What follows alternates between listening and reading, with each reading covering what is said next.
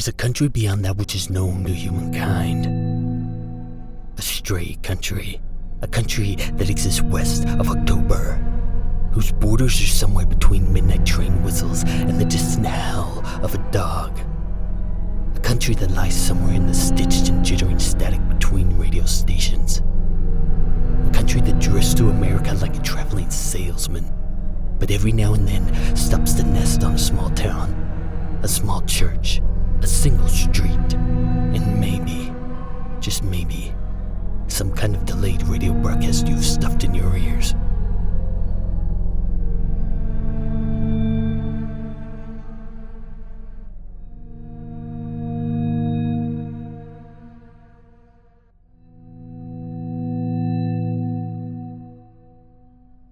Chapter 31.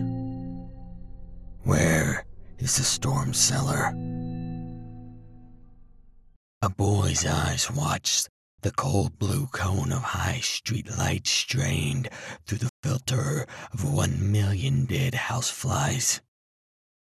A second boy pounded at the door of government property, frantic to jump from this night to that warmer, government-certified night inside, snorting the oven smell of state-sanctioned air whistling through the door crack. The first boy had lost his voice somewhere across Night House Hills.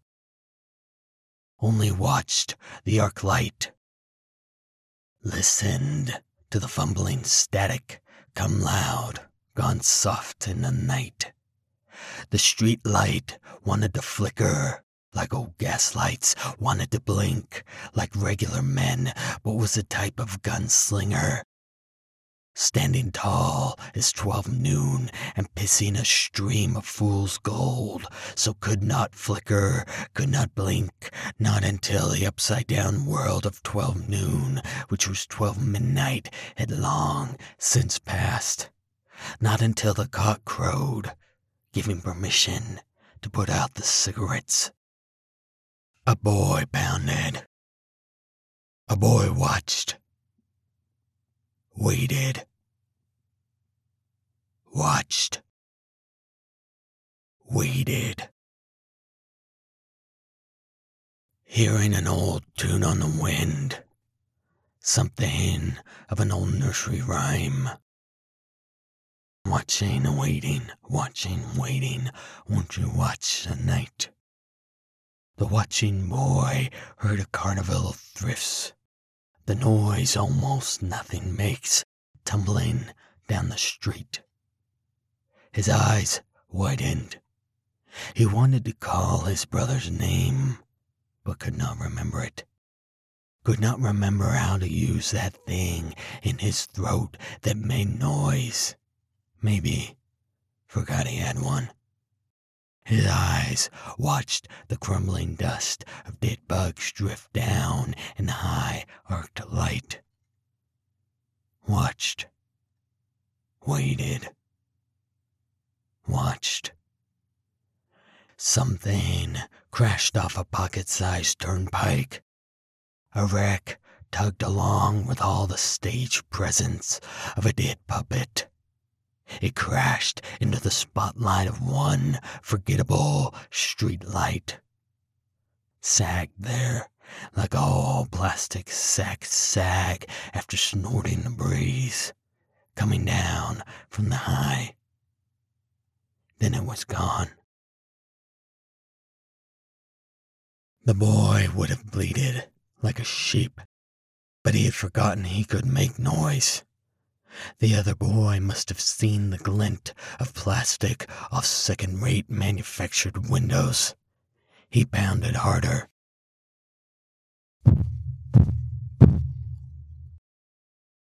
The first boy backed into the door.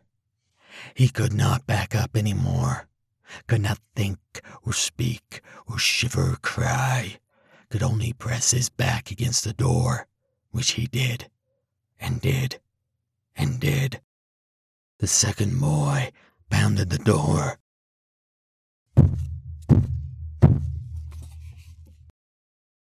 Could not shuck the sweet horror off the night, could only strike his fists against government-grade doors, pound against government-style glass.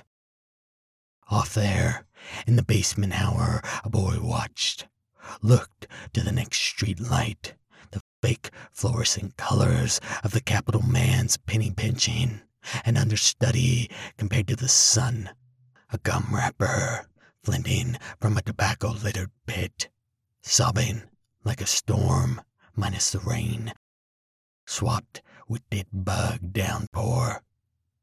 The boy's back hurt. He didn't know why. His body continued to back into the door, watching, waiting, watching. The boy heard the wind fiddle the dark, and in the dark something that sounded like a storm door drifting in the wind. Back and forth, back and forth. A storm door, back and forth, back and forth, left open in the rain, swinging, cutting the rain on its cheap metal, butchering drops with its mandolin slicer screen, back and forth, back and forth, screen door cutting drops smaller, smaller, smaller. The boy couldn't back up. He didn't know why. His body continued to dry. The sound of a storm door slaughtering the rain hissed off in the dark.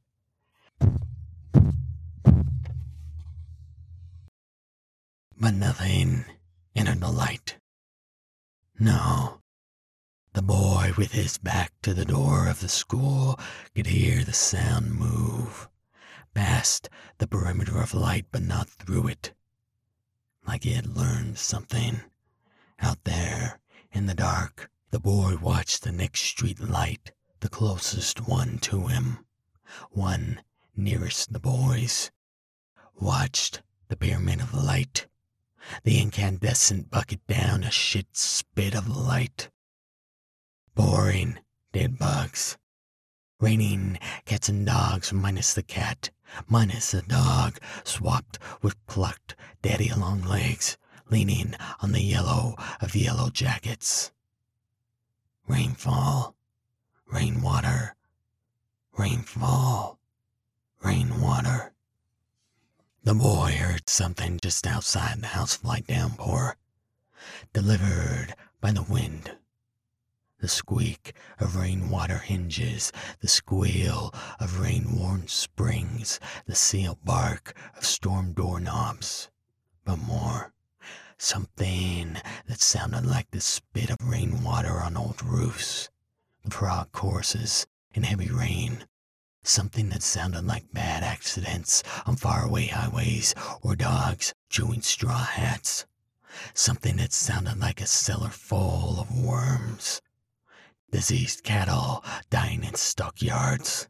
A bloodied, fallen old man, a crying machine, a couple drums of sloshing gasoline, a book of matches struck raw, last fall's burn, flies on manure. But above all, plain is radio static.